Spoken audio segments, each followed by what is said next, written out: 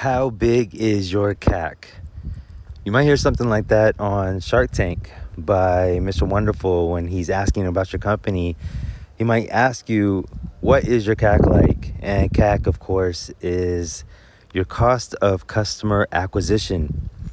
And a lot of times when the sharks ask this question, at the beginning at least, in the first few seasons, you would see founders start trembling and shaking because they don't know what their CAC is. And someone like Mr. Wonderful will say, you don't even know what your CAC is, and make him feel dumb and make him feel stupid. And that moment since made every founder feel like they need to know what their CAC is before they pitch to anyone. So they start getting obsessed with the CAC. And one of the first things that first-time founders do is they will look up the industry averages for their cost of customer acquisition, and then they will start benchmarking what it is like for them. So this is before any companies have made any kind of revenue. They are just working on building up their customer list, and they'll be able to build up a customer list of 1,000 people. And then they'll go look at the industry average and say, oh, wow, for our industry, it costs $8 per lead, and we have 1,000 people. That means that we were able to do this. Let's say that our cost was $1 per lead. Then we were able to do this for $1,000, where for someone else it might cost $8,000. And now all of a sudden the founder feels super stoked and super happy because they feel like they have some kind of edge, or that their product is so good that they have cheaper acquisition costs because customers just come to their page and they convert. But is that what's really going on? And of course, by the change of my tone, you could already sense that no, that isn't what's going on. So here's what's going on. You have to be aware of the CAC stack. And what the CAC stack is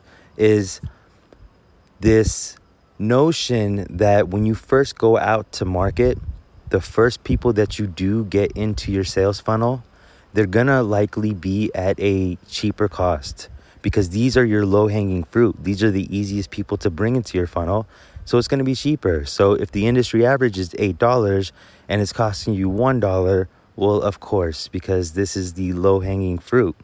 Once you've exhausted that first tranche, that first piece of the CAC stack, then you have to go to the next piece of the CAC stack, and as you go up the CAC stack, your CAC starts going higher and higher until it starts reaching that industry average. So you might think that you have a CAC advantage because you have a very low CAC, but you might just be playing at a lower level, and that's why your CAC is so low. If you think about this in terms of oil, for example, I think that's a really good way to visualize it. If I'm a dude in Texas and I'm just walking around on my land, and all of a sudden I find some oil and I strike it rich. Well, this was like the really easy oil for me to find, right? It's like right there. I didn't even have to look. I didn't even have to drill or do any kind of analysis. It was just right there. And I might think that I'm a genius because I'm a genius oil man that was able to find this oil, and it was like so divine that I didn't even need to try. And I might think that this is all because of my performance that I'm able to find this oil. But then after I start drilling the oil and I've exhausted that entire well, and when I start drilling, I don't even know like how much is in there, right? But let's say that I start drilling and I exhausted the entire well. Well, then that cheap part of the stack is gone. And now I have to either go deeper or wider for me to go find more oil. And for me to go deeper and for me to go wider, that's going to cost more money. So I start going up the CAC stack, and my CAC starts going higher till it gets somewhere close to these industry averages. If you do want to reduce some CAC and you do think that you have some kind of CAC advantage, the only way that you will actually have some type of CAC advantage is if you're using some type of technology that no one else is using. And as long as you keep using that technology and no one else is using it, then yes, then you will have a CAC advantage. But as soon as someone else gets a hold of that technology or that model and starts using it in the same way, then the market will start getting saturated again and your CAC will start going up. So be aware of the CAC stack. Don't delude yourself into thinking that you might have a low CAC. It just might be that you're playing at a lower game.